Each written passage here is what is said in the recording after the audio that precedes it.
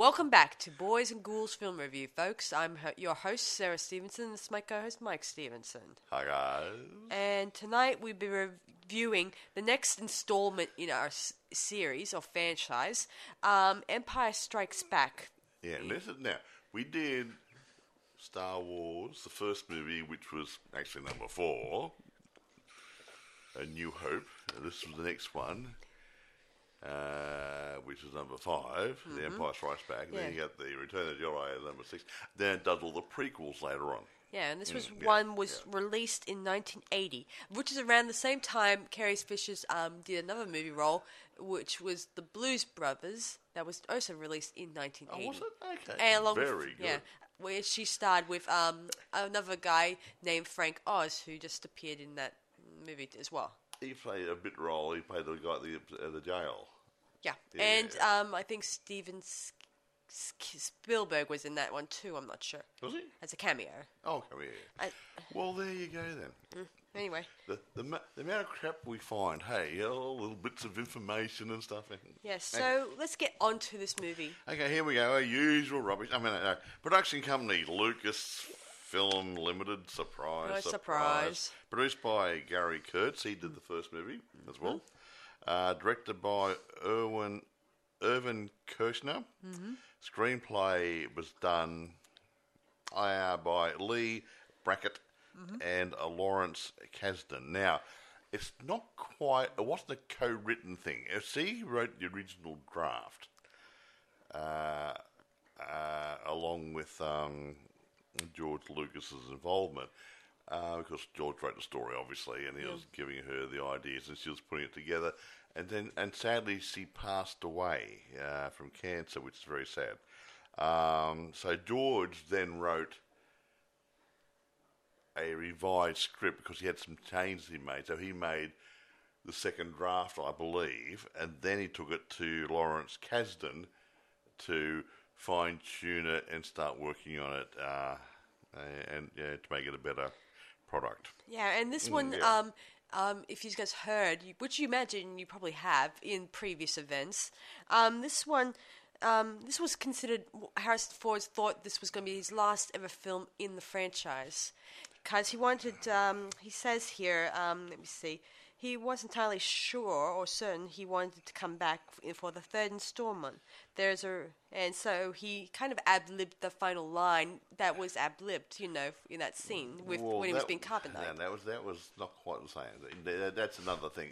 He actually came back because he wanted to try and make the role better than the first movie before he left the series. Well, now that ad-libbing role at the end, he had trouble with the lines then. They're trying to find suitable lines, and when Princess Leia says, "I love you," and you're supposed to say something romantic. Yeah, well, it didn't work. Yeah. It just said, "I know." Yeah, this is what his original line was. Okay. Just remember that, Leia, because I'll be back.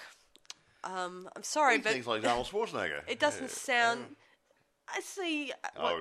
It doesn't sound right, don't you? No. I think it sounds better that he says, "I know," is better than nothing. But he ad-libbed that line because they're getting tired of doing takes and trying to get it right, and it just didn't work. So he said, "I know," and that was his line, and a bit of an ad-lib. And actually, the same as when Luke Skywalker in the first movie was in the Stormtrooper uniform. He says, "I can't see out of this thing." That was an ad-lib line. That wasn't supposed to be in the film. Yeah. He really couldn't see through the visor. So it's surprising what little things come out. Anyway, moving on. I got lots and lots of copious notes here. I'm not going to give them all to you, but this was originally budgeted at $8 million to make. It actually cost about $30 million, so they had a bit of trouble with finances during it and had to get refinancing and stuff, and then almost lost control of the movie near the end of it and different things. But it grossed about $538 at the box office. Gee. $538 million, not too bad investment on $30 million. The first one made quite a few $100 million as well, so you would think someone had a bit more confidence to throw money at him. Also, guys, we didn't mention this in our last episode, but the guy who plays Lando, what's his name? Bill D. Williams. Billy D. Williams, yeah. He had previously auditioned for the role of Han Solo in Star Wars 1997. Oh, okay. And he finally landed the role of his old pal, Lando Calrissian, as you well know. Yeah. So I guess he was another actor that was never mentioned in the first movie. We didn't know that he had actually applied for a role. Now, actually, having said that, I was going to mention it later. There were some critics about Lando Calrissian's role being an Afro-American guy playing a real cool dude, and I think he's been stereotyped, cast, whatever. Actually, they didn't choose him because he was an Afro-American. They chose him because the best guy for the role. Now, he would have come over just the same way whether it was a white guy or an Afro-American. Or even Nation. So, guys, please get over this racist crap. It's... A role is a role. He liked the role. He applied for the role. He did the role, and he gave it the Billy D. Williams treatment. Yeah, he gave it gave it his all in that role. And when you look at his personality, and he was in Batman. Yes, he was. And he had quietened down the role because of a different role, but it was still the same personality. He was still Billy D. Williams playing a role. And Lando Calrissian and the role he did in Batman, they have something in common. They were both they both owned or governed an area in outer space, or in Batman, he just worked in Gotham and whatever. was a forget that part. It's talking about his personality. I know. I'm just saying. But he brought his personality to the role, and one of the things he liked about the role, because he was flamboyant and he wore a cape. Yeah. He liked the cape idea. Oh, this looks really good. I'm looking really smooth in that. Well, he wanted to play the role. So you racist guys who keep saying black type stereo cast, whatever you want to call it, leave it alone. At least he's playing a co-star, and he's got lines. Remember that lady who was in Gone with the Wind? Yep. That Hattie, I can't remember her last name. Yeah, I know who you're talking about. She was interviewed at one stage, and she said she'd rather get be paid so much ridiculous amount of money to play a maid than be given 2/10 of bugger all money to be a maid. Yeah. And she was happy to play a maid in those movies. And Bill, he's one step up from that sort of thing. A few steps up from that, thank you kindly. He's playing a role of a guy who owns Cloud City, which is a very big role. And it could have been male Caucasian or an Afro-American. It could have been Mexican, could have been a Chinese, could have been anybody. It just that he wasn't chosen for his colour. Or his Afro-American I'm going to tell you guys something I learned from George A. Romero. He said when he was casting his leads, he wasn't looking at the ethnic groups. No, he just said, "Hey, Dwayne." He just casted them because they fit the role. The guy applied for the role. He did his screen test. Yeah, he'll do. So So it's not. There's no typecasting. So there's no ethnic group in scripts. Yeah, it's always they do describe them in detail. There's sometimes. Yeah, they don't describe the color of their skin or their hair color. I could go reverse bias. You look at a lot of the old American cowboy movies. They got Indians in it. A lot of the Indians weren't Indians. No, they were white guys with a bit of makeup on the face and look like Indians. Anyway, isn't that reverse bias? Anyway, reverse racism. Let's talk about who stars in this, even though we already know who the leads are. That's my little tirade for the moment. Okay, 30 mil budget, 538 box office, did great. I won't go too much through the stars. They're the same guys: Mark Hamill, Luke Skywalker, Harrison Ford, Han Solo, Carrie Fisher, Princess Leia, love the buns. Billy D. Williams is a new guy. He landed Calrissian. Anthony Daniels reprised his role as C-3PO. David Prowse is also Darth Vader. And James L. Jones is also the voice. And Peter Mayhew is Chewbacca. And Kenny Baker is in the tin can.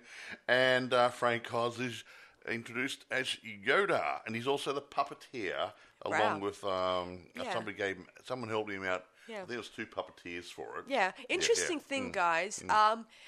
George approached Jim Henson. They were best friends still, and he asked him whether or not he could be take part as the puppeteer and the voice of Yoda. And of course, he was busy working on a Muppet movie at the time. You know the funny part of it? What's that? If Jim Henson did it, would Yoda have sounded like Ernie? Good point. Anyway, so he passed the role on to his colleague, Frank Oz, obviously. Now, here's a fun thing before casting. The Emperor is voiced by a guy called Clive Revell, Revill. Mm-hmm. But it was actually portrayed in the hologram by a female with a mask on. Wow. Her name is Elaine Baker, and I think she was part of the production team, like the wife of the guy, one of the guys in the production team. I get it. Okay. Yeah. So, interesting, hey? Now that we've gotten the credits out of the way, even though that's so simple when you think about it. Oh, by the way, speaking of the credits, you know how they start the movies there? They had a bit of a spiel, Lucasfilms, yada, yada, yada, and that rolling footpath of dialogue, and they get straight to the movie. Yeah. They wanted to do that again this time at the film guys, the guys who create the guilds and whatever, said, no, you're supposed to put the credits at the front of the movie. Bull. And they actually got fined for not putting the credits at the front of the movie. Oh, no. They were going to do a big fine, but the thing that was actually made in England, they had their own rules over there where they made it in England, so the American rules didn't quite apply. So I think they actually fined the producer, not the production company. It was a lesser fee. I don't know about you and everyone else here, guys, but I think the way they do the intro in Star Wars, it works. But I saw a movie the other day. I turned it on, put in the old machine, started watching it, and it went straight into the story. And the credits came up about 10 minutes into the story. Yeah, because... I mean, I didn't know what I was watching. Yeah, exactly. It didn't even say, hey, here you going. So-and-so movie. Nothing. Not a sausage. Yeah, how the hell would you know? You would think you'd have at least a couple of seconds saying at least what the movie is. True. Before it starts into the movie. But no, but 10 minutes into it, that's when the credits rolled up. Yeah. Before I begin talking about the story itself, I'm going to say, unlike other... When I was little, I used to think this movie was not really my cup of tea. But as it's grown on me now, I've gotten older, and I realised that thanks to Empire Strikes Back, without it, we would have not have known about the whole twist, amazing twist. We'll never know. Yeah, and actually, Darth Vader's role was actually brought forward into the movies. He was supposed to be towards the end of the movies, the storyline. Mm-hmm. He was actually brought forward to fill in the gaps, so it made it easier. But having actually, before you roll on, I'll just say something there. No, I've lost it. Okay, don't bother. Never mind. I've lost the plot. No, well, never mind. We'll probably bring it up when we talk about the story. Yeah. So, let's begin the story. Chatter. So, our Rebel Alliance guys, they're now on Hoth, the planet, the ice planet. Yes, very cold, snowy, really cold. If you want some ice for your scotch or bourbon, not a problem. If you want to go someplace cold, go to Victoria. Hey, you want to go skiing, bobsledding? This place is cold, especially during summer. As I was talking about it with my mum a while back. I'll talk about that later on. Mm-hmm. Yes. Anyway, so Darth Vader is in search of the rebel that destroyed the Death Star, the first Death Star, I should say, because it's been destroyed. And he has evil plans for Luke Skywalker. Ooh.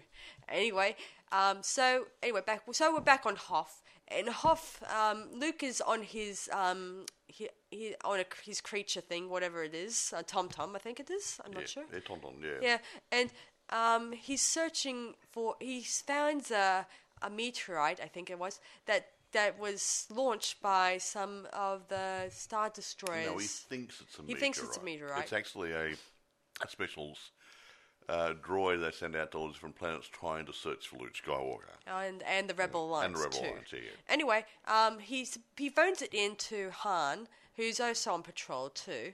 And before he heads back, before he gets to head back, Luke suggests he'll go and check out the meteorite and call back if what he finds. But he doesn't do that because he gets attacked by a abominable snowman or whatever. Nice. Yeah, and then he gets taken away into the cave. And luckily enough, Luke uses his magical force powers to kill the creature and get away. Oh, the creature's called a Wampa. Wampa. W-A-M-P-A. What a great imagination. Yeah. What's a Wampa? Where do you get a name like that out of that? Luke gets stranded in the middle of the Hoth snowy area, and it's very, very snowy. And he's starting to get cold. The temperature's dropping very quickly. Meanwhile, back at the Rebel base, Han and Leia are at each other's throats, if that's the word. Han wants to leave the Rebel lines because he realizes that he's in deep trouble with Jabba the Hutt. He still hasn't seen Jabba the Hutt. You would have thought after the first movie he would have got his money, run, paid Jabba, and everything would have been squared. Fine. But maybe due to late fees, late fees, a bit of interest, Jabba the Hutt may have wanted a little bit more because of the lateness. I don't know. I can't be sure. I don't know. Jabba looked like a reasonable slug. No, not really. Anyway, Leia wants Han to stay, but she won't give a reason why. She thinks he's just he's a great leader. He works great with others. Yada yada yada. But he says no, that's not it. You got to give me a good enough reason for me to stay. But she won't admit it. Yeah, she's developing feelings for little scruffy nerve herder, whatever. Yeah. Meanwhile, while this is happening, Chewie is making maintenance repairs on the Millennium Falcon, and they're not going so well. Yeah, he's grumbling about something. Yeah, he then gets called out by some of the rebels to go search for Luke because he's his good friend, and it's wise to go look for your friend. Meanwhile, Luke is getting more lost in the... He wasn't lost. He's trying to make his way back to the place. He's Tom snuffed it. Yeah, and he has no clue where he is. So when he's kind of in subconscious mode, he kind of sees the white figure of Obi-Wan Kenobi there. It's telling him, Luke, I want you to go to the Dagobah system. And meet Yoda and he will train you, blah, blah, blah, blah, blah. Then luckily enough, Han was able to find him, and fortunately, his Tauntaun croaked. He froze over too, It's just like your radiator, full of ice, cracks, Yeah, luckily enough, Han was able to cut the creature open with the lightsaber and put Luke in. Made a fur coat. No, he put Luke inside to keep him warm while he put a little tent thing up in a biosphere or something. I love the quote he says here. I thought they smelled bad on the outside. Yeah, well, that's a well-known line. Hey, guys. Luckily enough, the next morning, the Rebel Alliances send out their ships, and they find Han and Luke. And Luke eventually revives back at the Rebel base, and here we get word that the robots, the special probe, those Imperial probe droids, are searching, and Han and Leia discover them. Yep. And he blows them up, or not really, they self-destruct because they've been discovered and therefore detonate. And this means the naughty guys know they're there now, so they plan an invasion and an attack. Yeah. Of course, Darth Vader is sincere that they're definitely the Rebel Alliance is there, even though some of his superior officers, the Admiral guy, says it must be smugglers, it could be anybody, could be pirates, whatever. But he doesn't see things like Darth Vader. Darth Vader has the Force. And he knows that Luke Skywalker is there. Albeit the dark side, but he has the Force. Unfortunately, this latest Admiral, he moves too close to the system, which allows the rebels to be alerted to their presence. And he snuffs that Admiral out like a candle. Pap! Yeah. And he promotes his next Admiral. This is going to be happening throughout this movie. It goes through staff pretty quick, Next. Yeah, so the rebels have to make their evacuation immediately. So they set up their men and start sending out their small the ships against the AT-ATs, whatever they call it. AT-AT walkers, yeah. These big robot things look like dogs or cats. No, they're just dirty, great big four-legged elephants. Robot-y, dinosaur, elephant. I don't know what they're supposed to emulate, but they were just huge things of 4 feet. They're very cumbersome when you think about it. Yeah. So Luke and the number of other pilots, they start making their attack on those AT-ATs. And, of course, while they're doing this, it's not going really well because some of the AT-ATs start attacking their base. Yeah. Which they end up blowing up, and this means that they have to evacuate very quickly and very efficiently. Yep. Unfortunately, everyone who's anybody has to run to their ships quickly. Run for the hills. Of course, Leia tries to get to her final shuttle, but she doesn't get there in time. There's a bit of a cave in there. Yeah, so Han takes her out on his Millennium Falcon. Aluminum Falcon. Even though the Millennium Falcon is still not 100% completely repaired. Well, I'm working on it, yeah. Hurry up. Yeah. Anyway, get rid of the fake overtime. So quickly they get onto the Millennium Falcon and they zoom out of there. And Luke taking R2-D2, they take his X-Wing and they go out on their way, or merry way. And Luke explains that they're going to the Dagobah system. So R2-D2 is going, huh? Why are we going there? Going, no, we're going somewhere else. Yeah. Yeah, meanwhile, while this is happening, Han, Leia, Chewie, and C-3PO, they're facing trial after trial of problems. They've been chased down by a Star Destroyer. They end up going through a minefield. Meteorite field, sorry. Well, they go in there to hide from naughty guys. And then they face a space slug. A big slug. Well, a big wormy type thing. It's huge. Yeah. It's several hundred meters long and very, very wide, and actually fly inside his guts. Yeah, and while this is all happening, Luke eventually arrives on Dagobah, and his ship, while he's trying to land, he ends up crashing into the water. I don't know if he actually crashed. He comes out, it's all foggy and stuff, so he's actually going through some trees and ends up in the water. If he crashed, he didn't actually damage it, so he just ended up in the swamp. Yeah, so... And it's not what you expect. So eventually, Luke has to find Yoda. Yoda lives in this place, and it's not what he imagined he it would. At least have a village there or something, or a town. There's not very many. He says that there are a few There are a lot of life forms there, but not probably any human being life forms. He gets this little green, froggy-looking thing appear out of nowhere. Yeah, very big. I mean, you know harm. Yeah, he meets Yoda. I mean, not Yoda. We don't know who he was. Don't know who he is at the beginning. And Luke feels frustrated. He doesn't want to talk to it. And he wants to find this Jedi warrior in order to become a Jedi. Yeah. Unfortunately, the creature wants to be his friend and take him back to his little dwelling. There, the little creature admits that he is Yoda, and he thinks Luke is not ready to be a Jedi, and he doesn't feel like training him. Because he's too arrogant, and he's too full of hatred, and fear, and other good groovy things. See, a Jedi must he must have the deepest commitment and the serious of minds. Exactly. Meaning he never had his mind on what he was doing. Yeah. Yeah, he's always looking to the future. He also says the same about. He also says the same thing about Anakin, Luke's father, who is always such an angry person. Yeah. And he thinks, and he doesn't think that Luke would be a very promising pupil. But Luke says, "I won't fail you. I'm not afraid." And you will be. Then we cut back to Darth Vader, who is talking to his mentor by hologram, so you know. Yep. And he says that the son of Skywalker must become a Jedi, and along with other stuff. And he thinks Darth Vader realized if he can be turned, he could become a powerful ally. Yes. Yeah. If he could be turned. And of course, Darth Vader says he will join us or die, Master.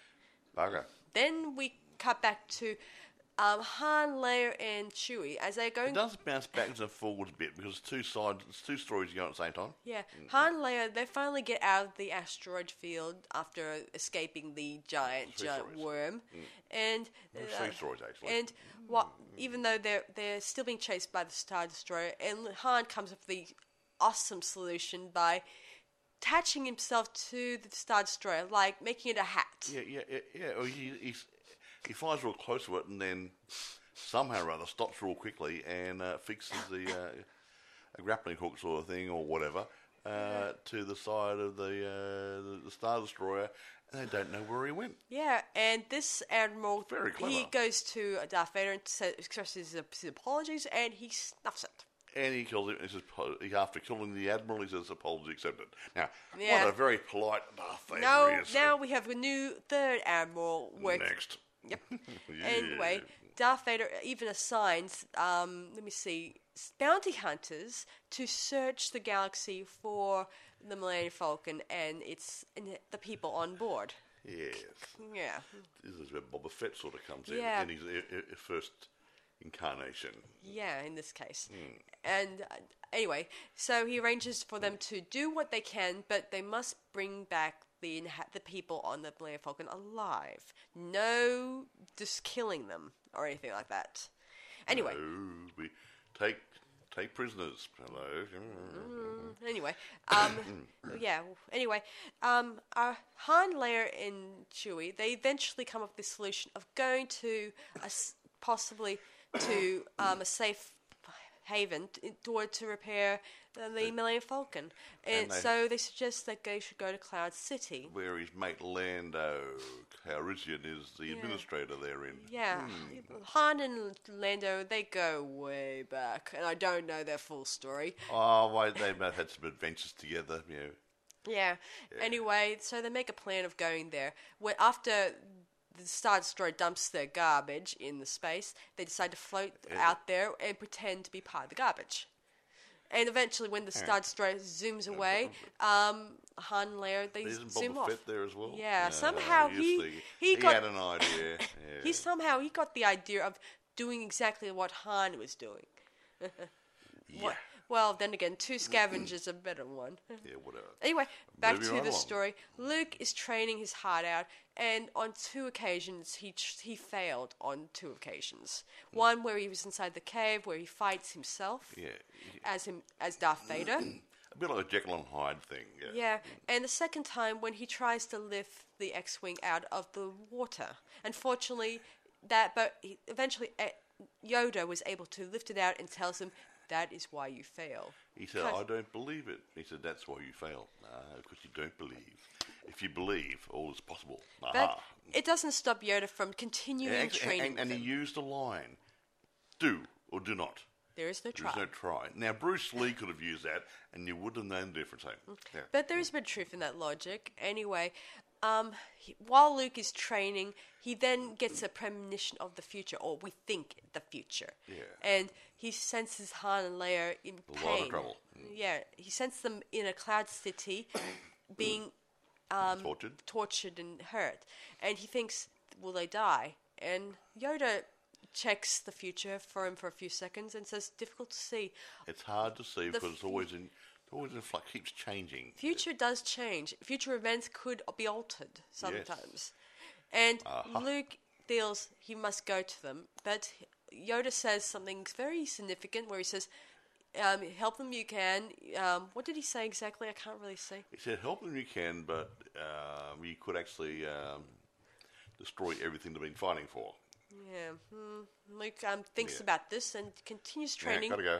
Yeah, and back to Han and Leia and Obi-Wan pops up in spirit form. Yeah. And he supports Yoda. And actually, in one of the original scripts, Ben was supposed to encourage Luke to go, but they changed around saying, no, your training's not complete. You're at a vulnerable period of your training. Yeah. So back to Han, Leia, and Chewie. They arrive at the Cloud City. At first, they're not given a warm welcome because they're given no landing permit. Well, yeah, they're a strange vehicle. Yeah. Anyway, they eventually get a landing permit to land, and they meet Lando, who acts all smoothie, and is even smoothie to Leia. He's sucking up to Leia. He's flirting with her. And they eventually go through the Cloud City, and then C-3PO wanders off for a few seconds, and he encounters something that we could never understand. We didn't know, but we figured there must be some stormtroopers hiding there. Yeah. Then later on, Leia is concerned about where C-3PO is. We find out later he's in a junk heap because he got blasted. He's in a box. Chewie finds him and he brings him back to them, and Han suggests maybe you can get Lando's people to fix him, and Leia says no thanks, I don't trust him, and who can blame him? No. Anyway, Lando invites Han, Leia, and Chewie to a lunch, and when they get there, Darth Vader is there, and he says, "Please let me in about that." He says, "We'd be honored if you can join us." And they did. And I don't know what happens after that. Anyway. What do you mean? They had lunch. They had a drinky, a bit of food. Yeah, right. Talked about old times. Yeah. Showed family snaps, you know. Yeah. Anyway, back to the story. Luke is about to leave Dagobah, and he can't get the image of his friends in pain or in danger. But Ben tries to get, like on Mike says here, that he's on Yoda's side, saying you can't control the Force yet. You're in a vulnerable state. You cannot just go blah, blah, blah. and leave because you think your friends are in danger. And at this point, that Obi-Wan says, it's you and your abilities that the Emperor wants. That's why your friends have to suffer. Yeah. And he then goes on to say, if you face Vader, you'll do it alone. I can't interfere. Meaning Luke has to do this on his own. And he does well. Yeah, and before Luke heads off Dagobah, Obi-Wan tells him, Luke, don't give in to hate. That leads to the dark side.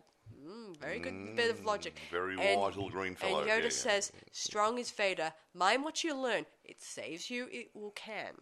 And he said, as Luke promises to come back eventually, someday. He does. Yeah, and he drives off on his spaceship. And Yoda says to himself and Ben, told you I did. Reckless is he. Now matters are worse. And Ben says, that boy is our last hope. But Yoda says, no, there is another. Then we cross back to Chewie, Han, and Leia. They've been tortured badly, and I think, and this is my period, I think that this is a way for Darth Vader to get this to bring this bring to Luke in, because he knows somehow or other Luke may be able to feel their pain. Yeah. Yeah, maybe. Because Han was being tortured, they didn't ask any questions. No, they didn't. Han assumed that they were there to be interrogated maybe for the Rebel Alliance's information. Just a bit of torture, something doing Saturday afternoon. Lando admits this, saying that they don't want you guys. Vader wants Luke Skywalker. Called Skywalker. Yeah, and they're the bait, and they plan on.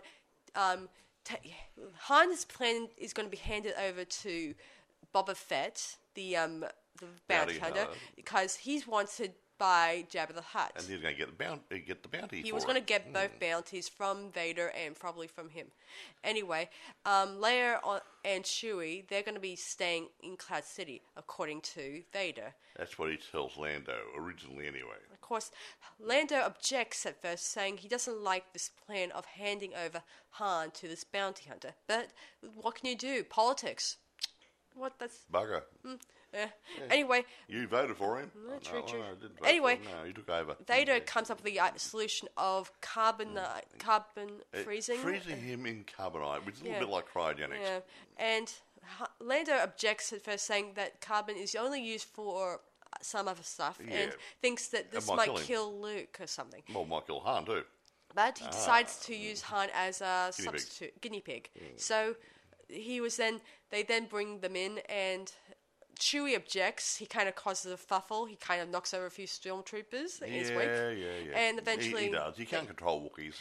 Eventually, Han tells Chewie to settle down and protect Leia in his absence. And he then kisses Leia, and she says, I love you. And he says, yeah, I know. Yeah. What a good throwaway line. I know I'm rushing ahead, guys, but Han and Leia, they start growing to like each other in this one. They haven't done anything. No, they haven't been doing anything naughty. No. Horizontal mumbo or anything. But as I said before, well, I may have not mentioned this before, Star Wars knows how to keep it clean. It's not about the sex. It's about the action and adventure in a sci-fi environment. Yeah. Star Wars is always about keeping it zipped. Actually, this one's a little bit darker than the first movie, though. I agree, it is. Yeah. That's probably what was going through... That was part of the negative part that some of the critics came up with. They thought, well, it's not as light and bubbly as the first movie. I don't think it was meant to be light and bubbly. I think it's supposed to show different sides to the Star Wars universe. Yeah. Anyway, back to the story. Carry on. Han gets frozen in carbonite, and we then see... He gets pulled out of it, and we see Han frozen, and we then find out from Lando that he's still alive in perfect hibernation. Then one of Darth Vader's men come in and say that Skywalker's just landed. He's given a flight permit, whatever, and Darth Vader is ready to start his next phase of his plan. But his new plan is to take Princess Leia and Chewie and the droid and C-3PO to his ship. Of course, Lando is annoyed by this. He says that I thought I was going to allow them to stay on here. I've changed my mind. Yeah. This, I guess, Lando is starting to think that this bargain is not going really well, and he doesn't trust Vader as far as he could throw him. Yeah, so he looks over at his colleague, and they both have a look of saying, we're going to make a third plan in this stage. Yes, and to retaliate. Yes. So, anyway, Luke is inside Cloud City. There's no one around. It's all quiet, and anyway, he meets up with Dad. Yeah, he then Darth Vader. Yeah, he then sees Boba Fett taking Han, who's frozen in that thing, and planning on taking him to his spaceship. While this is happening, there's a bit of gunfire. Boba Fett is firing, and then the Imperial soldiers who are guiding Princess Leia Chewie down the hallway, they see Luke there, and they quickly try to get them away. And Leia quickly, in her passage, says, "Luke, it's a trap." And of course, I don't know if he hears her. Oh, yeah, he's got good hearing. Yeah. Anyway, he follows them in, and then the door closes on behind him, and then he peers in the carbon freezing chamber thingy-wing, and he meets Darth Vader. He says, "The Force is with you, young Skywalker, but you're not a Jedi yet." And then we get into this awesome fight scene. And while this is happening, Leia and Chewie and the Imperial soldier guys, they get apprehended by Lando and his men. And Lando tells his men to take them to the tower somewhere. I don't know which tower he's referring to. Whatever. And Tower of London. Yeah, and keep it quiet. And he's about to take Leia and Chewie out of there, but Chewie decides to strangle Lando. I would too, after all this. Yeah, and of course Lando tells him, "There's still a chance to save Han in the East platform." Did you say something I couldn't hear? Yeah. Eventually, they then head down that way. They meet up with R2-D2 along the way, and they try to get to the platform where Boba Fett's Slave 1, I think it is, ship. But fortunately, it's already heading off. Missed by that much. Yeah, missed by well. Anyway, they quickly continue on, and Lando quickly phones in to Cloud City, explaining the situation to all his people, saying, "Attention, this is Lando Calrissian. The Empire has taken control of the city. I want you all to leave before more Imperial troops arrive." Now. Yeah, so he and Leia, they quickly get away from Cloud City, get back on the Millennium Falcon, and they quickly leave. Yes. Meanwhile, Luke and Darth Vader, they're in deep combat, and there were a few moments where Luke is nearly gets knocked off his feet here and there. You made a comment here. Awesome fight. You know what? What? The guy in the Darth Vader suit, he couldn't hardly see through the helmet. Oh, well, I imagine not. So he was swinging the thing around there, doing the moves, and I think Luke had to actually work around what he was doing to make it look like they're fighting properly. I get it. Because he couldn't see anything. That explains a lot, considering. Anyway, so Luke eventually nearly gets knocked out a window in one scene. Eventually, he gets, during another scene, Darth Vader has him on the ground and nearly says, "You are beaten. It's useless to resist. Don't let yourself get destroyed like Obi-Wan did." Unfortunately, he's trying not only to knock Luke off balance, but knock his mind out of balance. Yeah, he wants to turn him over to the dark side so they can be naughty together. Yeah, he quickly he's on a catwalk. Yeah, catwalk. Oh, whatever. Yeah, and he gets close to a deep edge of the catwalk. And then Darth Vader cuts off Luke's hand and his lightsaber curls away. Yeah, it's funny that. Yeah. Luke screams in pain. That would hurt. And it would hurt. Yeah. And Darth Vader saying, "There is no escape. don't make me destroy you. And he says, Luke, you must realize that you're most all-powerful and stuff, and you must join me, and then I'll complete your training. With our combined strength, we can take over everything. Yeah. But Luke tells him, I will never join you. And he says, if only you knew the power of the dark side. Obi-Wan has never told you what happened to your father. He said, you killed my father.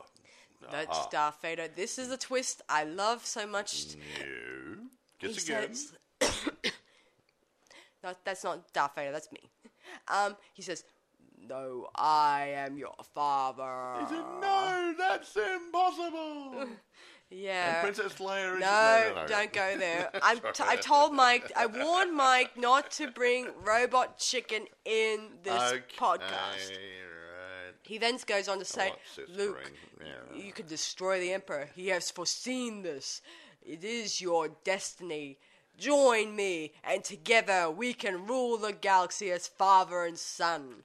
And Luke takes one look down at the low abyss, down, really down. He's in the top of a long tubey thing. Yeah, but Luke quickly drops off there, and he hurls himself down. He'd rather die than join the dark side. And Isn't that lovely? until he gets caught on a air. What do they call it? An aerial, I think. Aerial. Oh, it looks like an aerial. Yeah.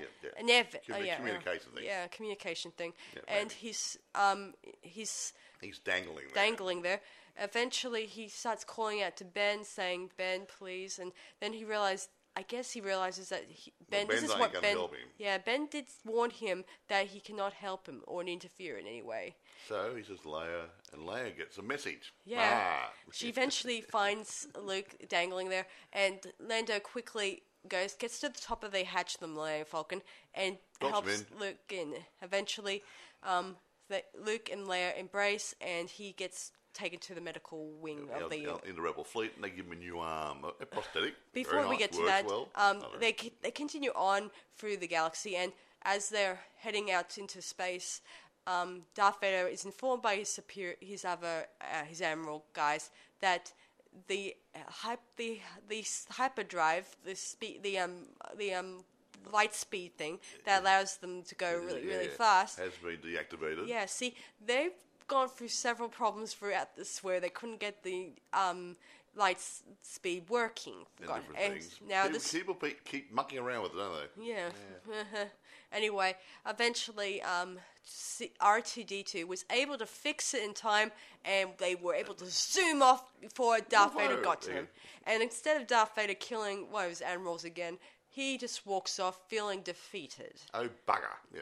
And then we cross to the Rebel Alliance, and Luke is being given a prosthetic hand, whatever, I think it is. Yeah, prosthetic hand, yeah. And very nice, works well. And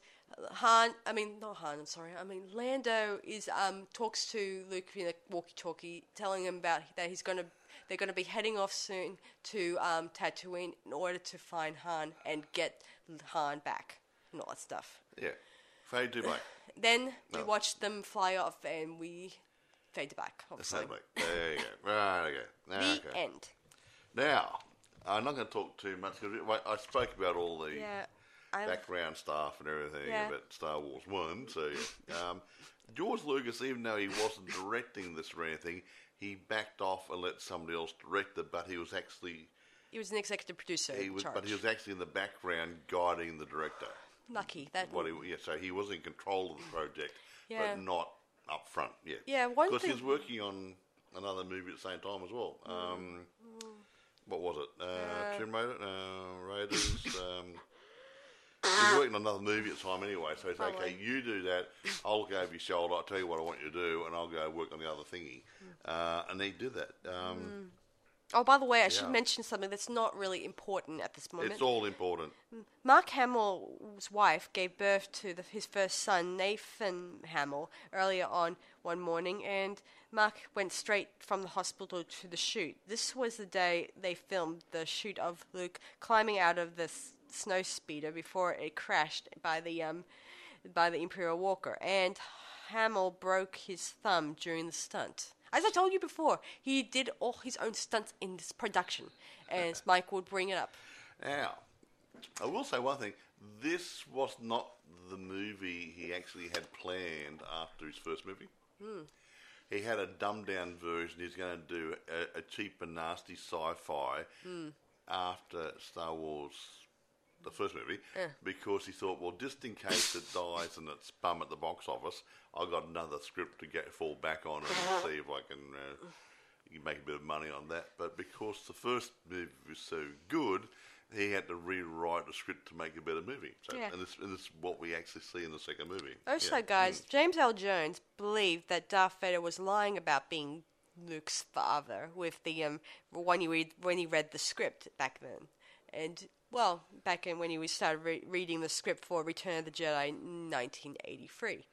Well, actually, the funny part, when they're doing that scene there, the guy in the Darth Vader suit, David Prowse, whatever, he wasn't told the lines because he was going to be voiceover anyway. I know, I imagine. And they didn't want anyone to know that Darth Vader was Luke's dad until right at the end of the movie, so no one could let it out of the bag and get into the newspapers. So the only people who know Luke Skywalker, because he had to know, and the director and maybe the DOP and whatever.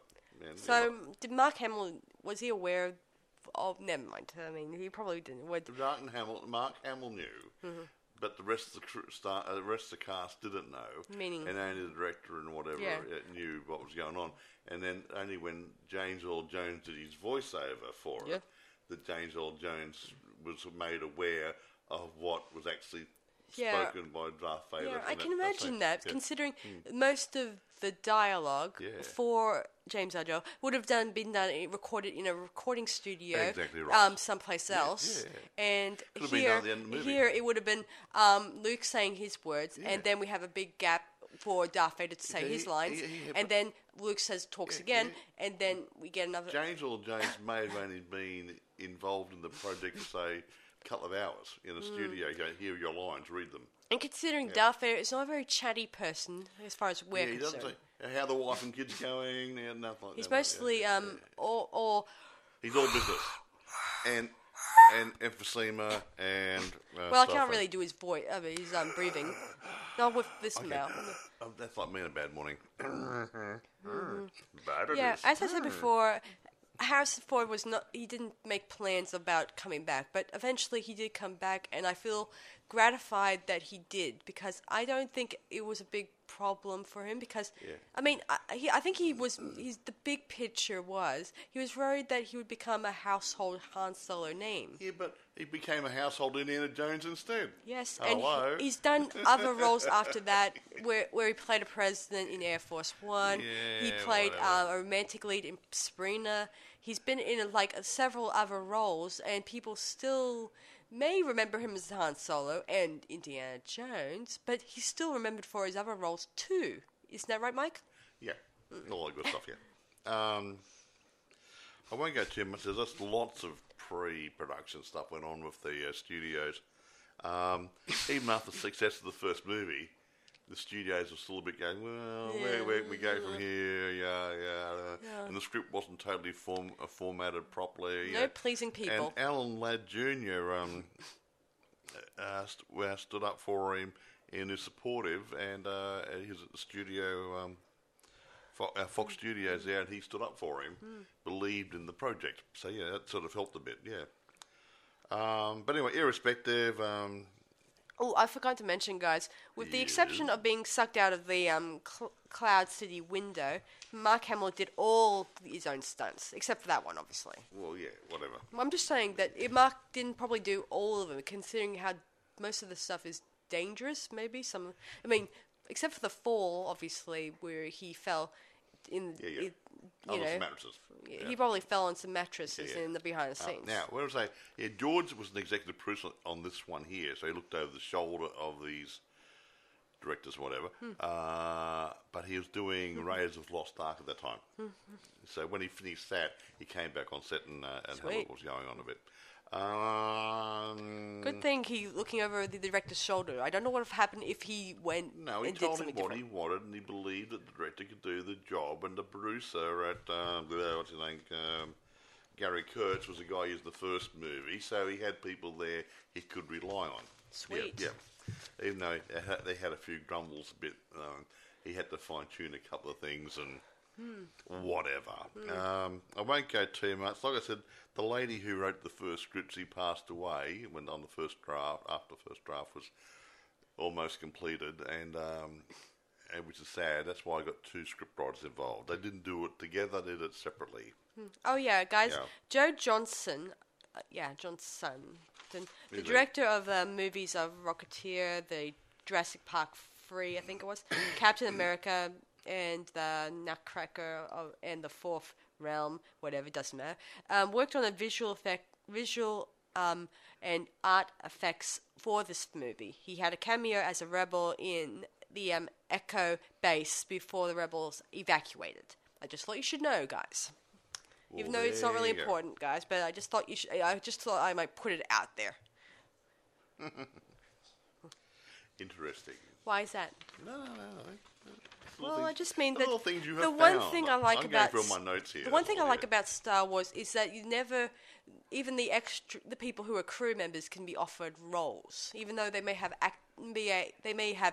be able to act a little bit here and there, and that makes a big difference. If you have acting talent and as well as special effects and directing, then you're a shoo-in in any production company. Yeah. But anyway, like I said, just going back to the drafts of the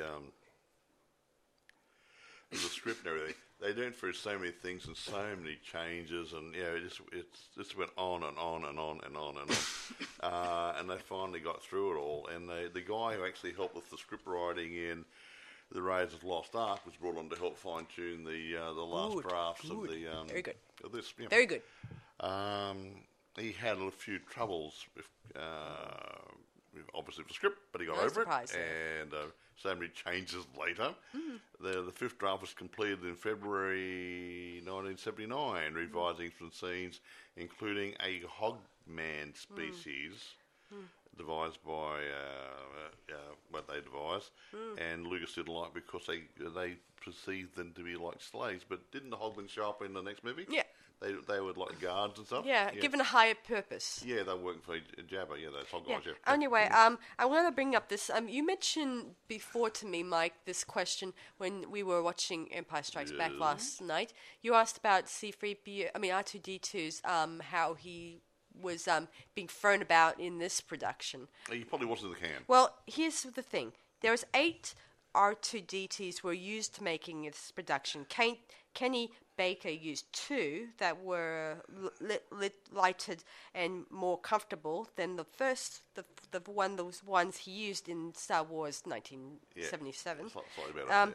The 3 were dummies versions, which could be damaged, and another 3 were remote control. Yeah. And actually, in some areas, they had trouble making the remote controls work. True. Oops.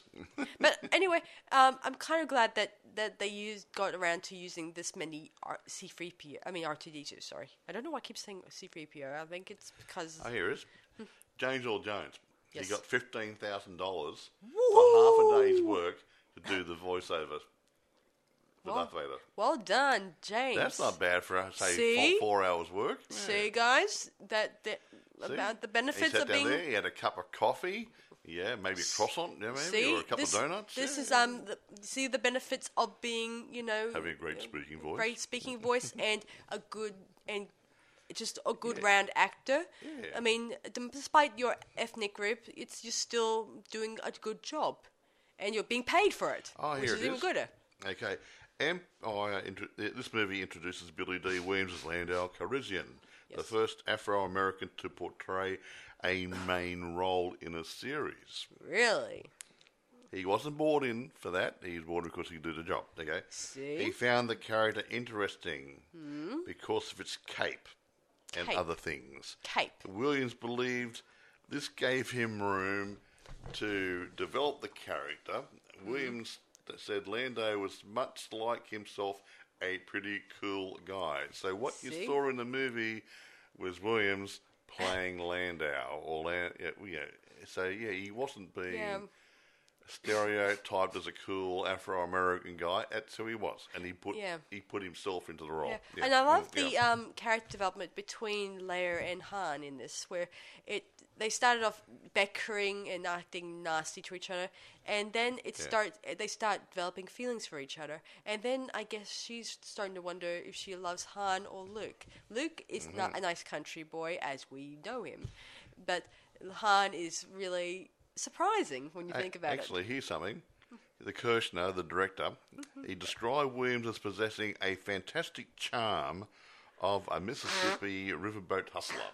And that's why I like working with him. He said he brought something to the role. And these people say, oh, he's overdoing the black bit. I'm sorry. Give me a break. Give it a break. Kill me. Stop beating. Stop being pardon the the expression, but stop beating the black drum all the time. The guy did a good job. Yeah. He's an Afro-American gentleman. He's a good actor. He did a role well, and get off this racist crap, okay? Yeah, I'm getting tired of this racist crap, guys. I hear it fans all the time. and I read it all the time. Yeah. You get an Afro-American person in a role and say, they're demeaning their role because they're playing a servant or they're doing a menial job.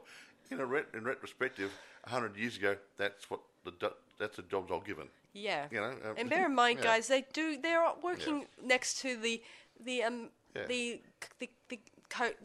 lead characters, and in this case, he's playing a good co-star character, and when he did Return the Jedi. But you look at that lady in Star Trek, Nichelle Michaels, is it? The lady who played Uhura. Oh yeah. In the TV series. Yeah.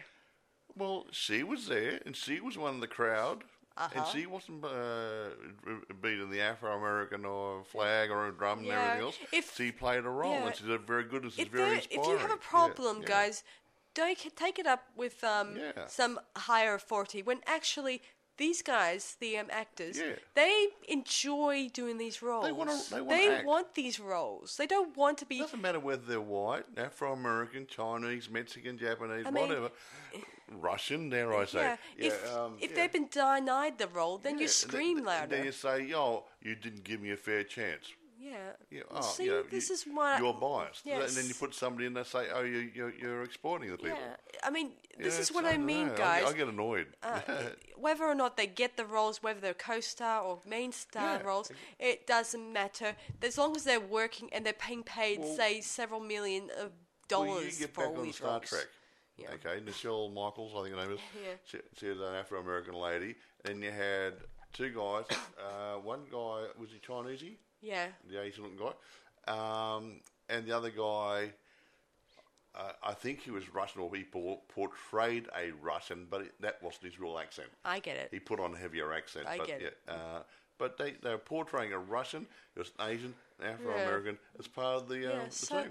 Guys, get off your stupid Afro-American or any ethnic group horse, okay? Leave it alone. Let them do the jobs. Let them do their jobs. Let them get their money. Let them get the girl. I'm the least racist person around. I've got friends who come from different nationalities, and I don't care. I don't care either. I mean, I do like it that in Return of the Jedi, he continues to having a bit of played a main role in the, Lando Calrissian.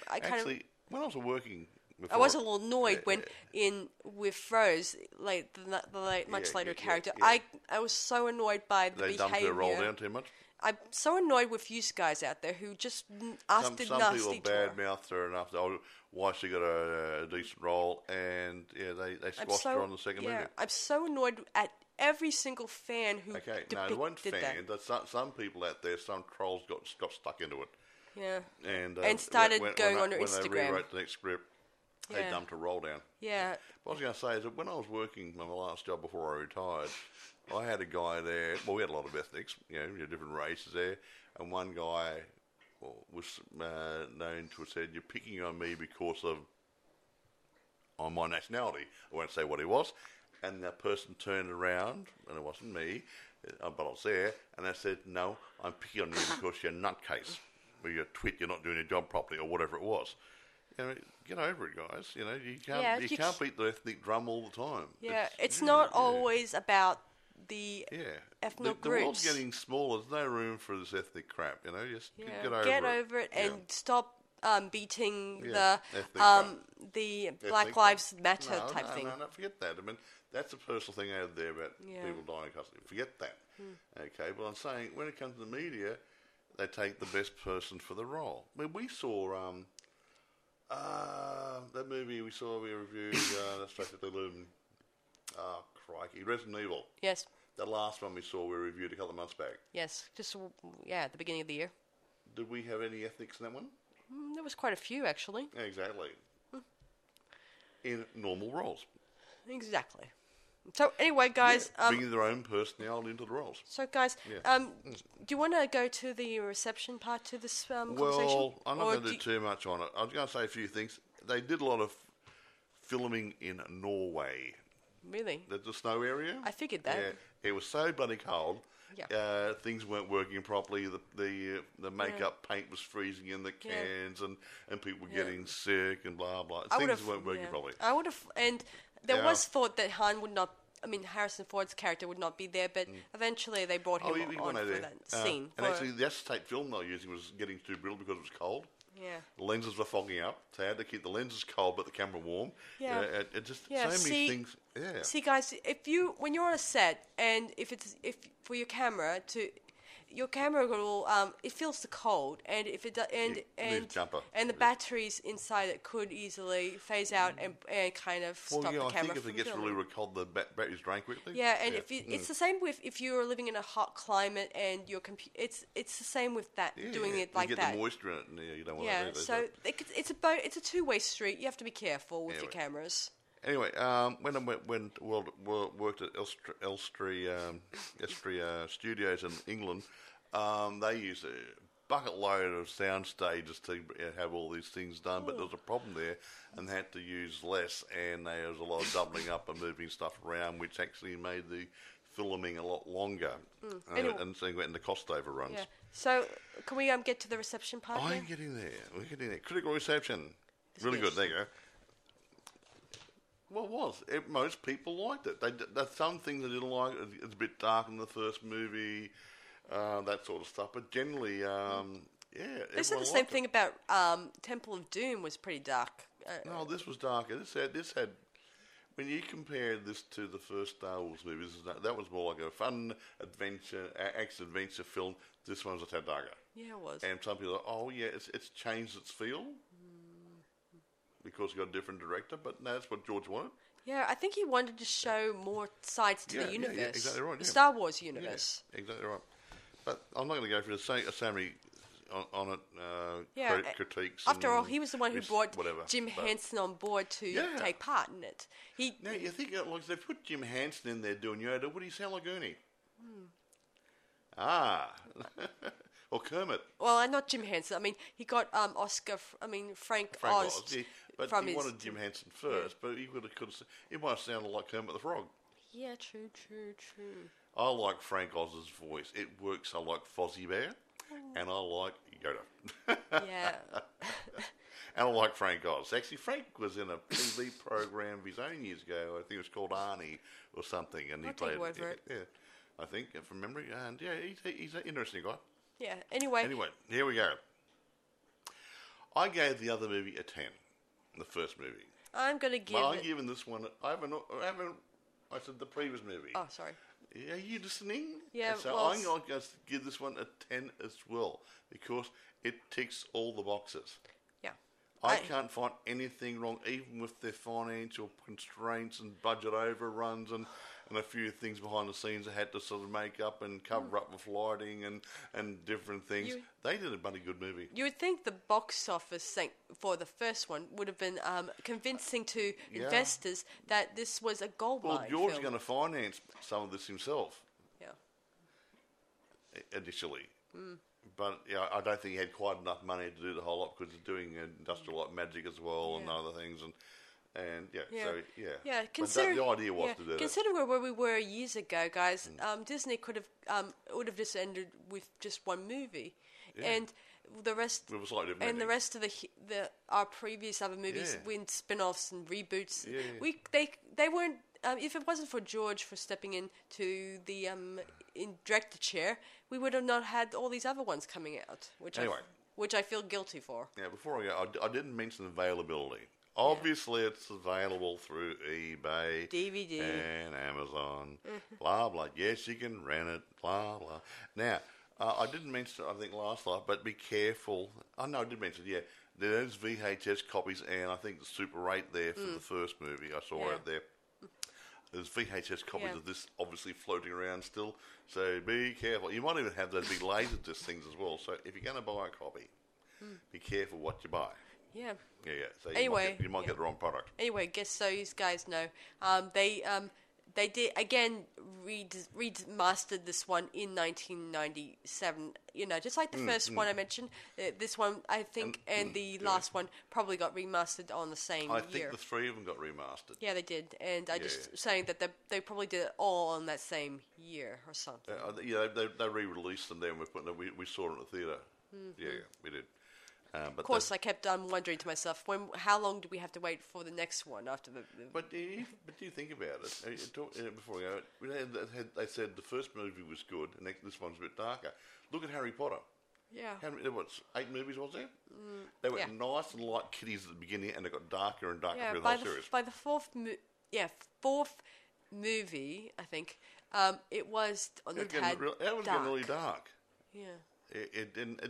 To me, it was supposed to be aimed for kids, nice family movie. Yeah. And it was getting darker, and there's more violence, and people were dying, and by the fifth and the other ones that came out, it was on the dark side. But they were supposed to go from ordinary teenagers, ordinary young little kids growing up to like adult. A coming of age thing about good versus evil, same as this. The same with Star Wars. It's about coming of age, growing up. Yeah, and that's what's Luke. Luke was a naive little farm boy who went out into the world and became a Jedi Knight and a warrior. Yeah. I know this. I kind of came up with this. I found this some interesting things when I was online on YouTube the other day, where it talked about strong female characters, and they explained the ins and outs why today's female characters they keep losing their what makes them good. Yeah, I think of Sarah saying to me that what they do when they try to make a strong female character. They leave the flaws out. Yeah. When you have a strong male lead character, they put a few flaws there to make him vulnerable and to make him human. Where the female ones, they leave out some of that stuff in their character. Yeah, see, you need flaws. You also need an end goal for that person to reach. Sort of like that girl I mentioned, Jennifer Garner, who played Elektra. Mm-hmm. She was in the Daredevil movie, I think, originally did her own movie. Yeah. I don't think she liked those movies because they were too shallow, but for her, and she didn't want the part of the personality she didn't like, and I think it was the soft part of it, showing she was a bit vulnerable and a little bit open to love and stuff. It means. You can't win sometimes. Yeah, I know.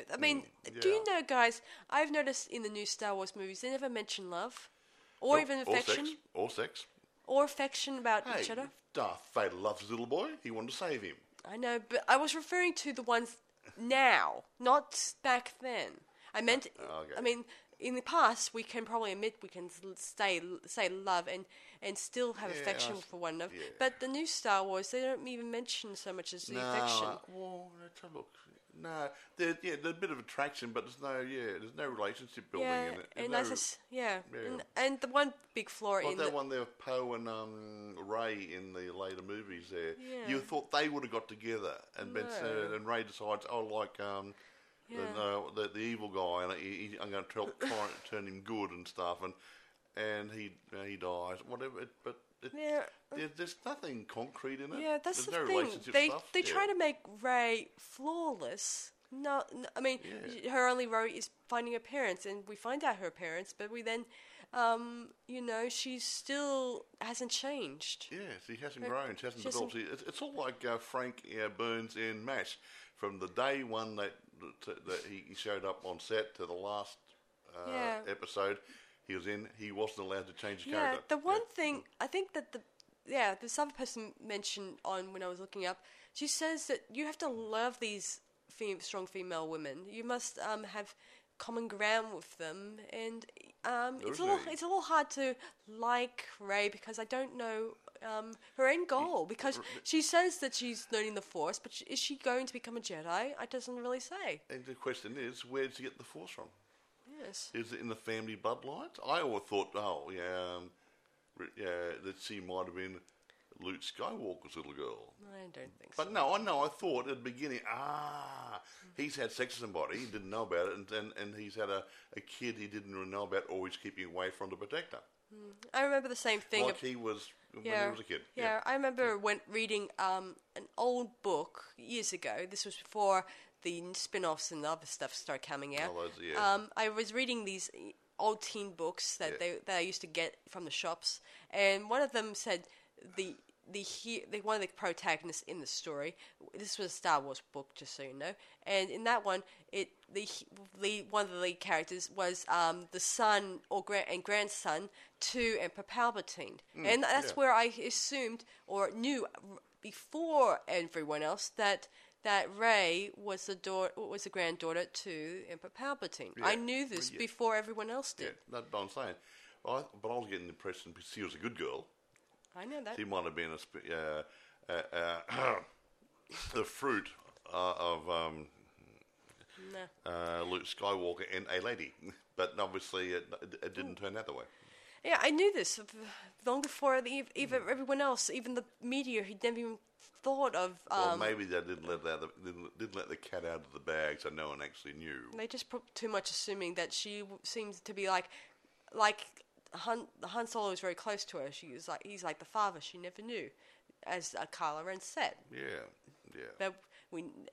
That would be an interesting thought, but anyway, we are getting a bit long in the tooth here. Sorry, guys. We could go on for hours, but I can tell about. I don't want to bring up different things. I didn't want to bring up this one because as I said before, I've been trying to train my mind to focus on the old Star Wars movies instead of the new crappy ones that are coming out. No, they're not crappy. They're just different. Okay? Just different and not even They've lost the George Lucas magic. Yeah, exactly right. I mean, if he was an executive working on the set, consultant, something or other, or at least consulted with the write a contract with Disney to allow him to be one of the executives in charge, I could then. It could have actually. Cool, the movies could be a tad different.